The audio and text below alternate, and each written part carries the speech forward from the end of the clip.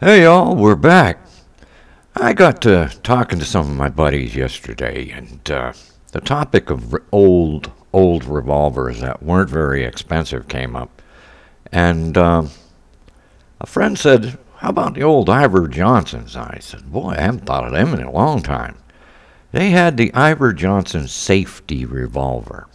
All right. Now, if you don't have not heard of Ivor Johnson, well, I'm here to tell you about it, boys and girls. If you've got a habit of poking around gun shows or shops, and you ever have a chance upon an old hinge-framed break-top revolver under the glass, take a moment to look at the grips. More than likely, or not, you will see a stylized owl staring back at you from the black plastic grips. Now, if you do, it's probably an Ivor Johnson safety automatic. If you have some spare change, it's worth your time to ask to take a look at it. Now, who is Ivor Johnson? Well, the Ivor Johnson Arms and Cycle Works. Yes, they were the makers of handguns and fine bicycles, by the way. And they started business back in 1871 by a 30-year-old Norwegian-born inventor by the same name. Truth to be told, it started as the Johnson and Bye Company. That's spelled B-Y-E. But eventually Johnson bought out Bye and went at it alone. The Fitchburg, Massachusetts-based factory concentrated more on its bicycles than its firearms and employed many Scandinavian immigrants, including one Oscar Frederick Mossberg, who later went on to do some work in shotguns with his sons. Just before Ivor died in 1895, his company began to produce a new revolver that the late engineer had perfected late in life, known as the Safety Automatic. Now let's clear the air here just a little bit. The Ivor Johnson Safety Automatic neither has a manual safety nor is it an automatic. It's a revolver. It's a double-action top-break revolver similar in layout to the Smith & Wesson hinge frames in the 1860s. What made the Ivor different from the Smiths that it had an internal transfer bar safety. The safety consisted of a bar that rested between the hammer and the rear of the cartridge in the cylinder chamber. Now, the bar prevented the gun from discharging if dropped and moved into place to fire only when the trigger was depressed all the way. So the gun would only go off if you pulled the trigger. Now, if you dropped it, it hit on the hammer, like a lot of guys had with the six-shooters in the West. They always used to keep the hammer down on an empty cylinder case spot so that it wouldn't drop and pop off right there beside you. But anyway, designed by a fellow Scandinavian immigrant, Andrew Freiberg, while at Ivor Johnson, and patented in 1896, the hammer action was positively revolutionary for handguns. Up until then, you risked an accidental discharge if you dropped your gun, like I was just talking about, if the gun was carried with the hammer down on a loaded cylinder. That's why a lot of people back in those days used to keep the gun on an empty cylinder, keep the hammer down on an empty cylinder just for that reason. Now, that was a real concern for the time. Now, these guns were sold in both small frame versions with a 3 to 6 inch barrel in 22 long rifle. That would be a 7-shot. Or in 32, that would be a 5-shot. And a large frame 38 version that came out in barrel lengths as short as 2 inches. With so many options, you could buy a small concealable revolver for discreet carry or hiding it in a cash drawer or maybe a larger piece for home defense.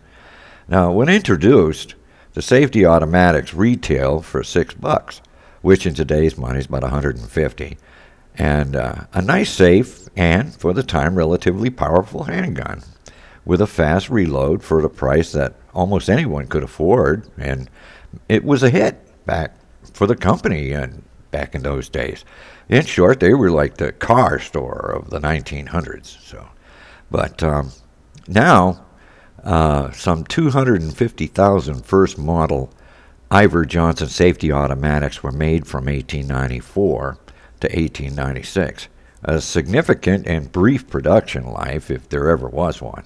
Now, these guns use a single top latch to hold the revolver together, a simple design which boasts 4 patent dates listed on the barrel, with the last one being 93. The first run of the guns were all designed and built for low-pressure black powder cartridges.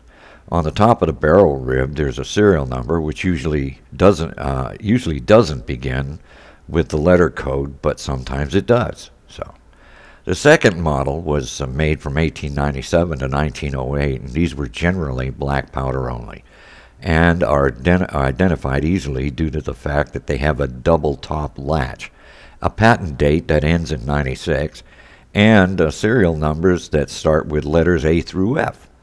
Now, some 950,000 of these were produced. It was one of these serial numbers. The serial number, by the way, was 463344, bought for $4.50 by the anarchist Leon Znazov, who shot President William McKinley back in 1901. Now, a hammerless version with a distinctive humpback shrouded frame was also made in this version. These second model hammerless guns, these variants have a manual safety on the trigger, which makes them easy to spot, while Gaston Glock is silent on the trigger design. But it seems to me like he might have made a little bit of stealing there or something. But anyway, the third model used coil springs rather than flat springs of the first 2 models, which made this one unique. The serial number ranges don't go lower than a G, and all these guns were beefed up to take smokeless powder rounds.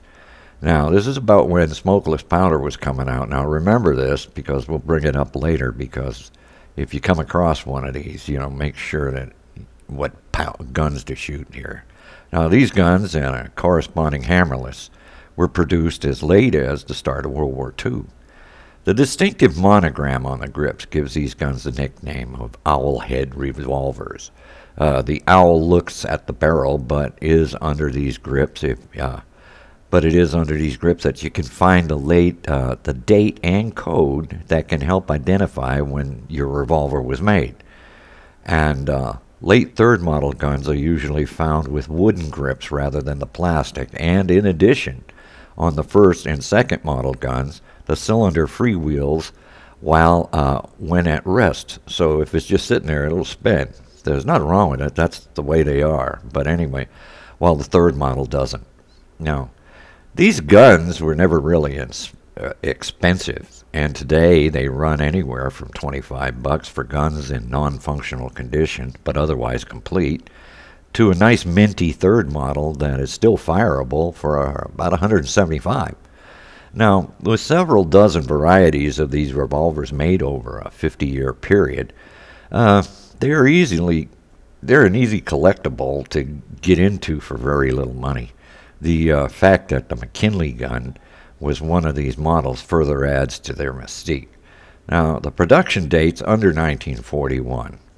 They're all CNR eligible, and many first and second models are classified as pre-1898 antiques. So, if you buy one of these and shoot it, take a moment to pause here. Now, the newest Iver Johnson safety autos is still more than 60 years old.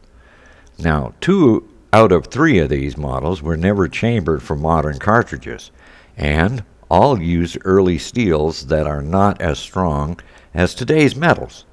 Now, at a very minimum, Guns.com suggests you have any potential shooter thoroughly evaluated by a gunsmith you trust.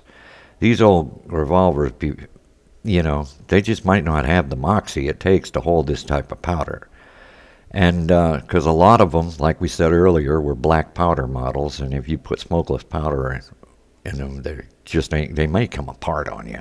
Now, use the proper ammunition the gun was designed for, and you can still get some of this old stuff if you look around. But still, with all that being said, if you have some spare change in your ashtray and are looking to collect a neat old gun, Ivor Johnson might be one to go with.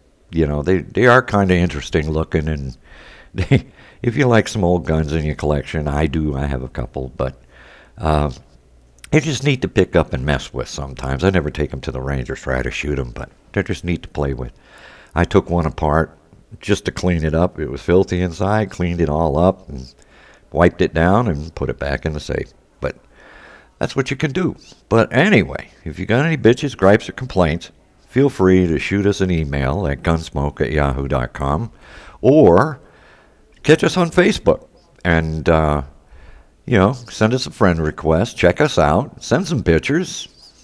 Send us some information. Let us know what you're doing. And we'll all get together that way. So anyway, until the next time, y'all take care.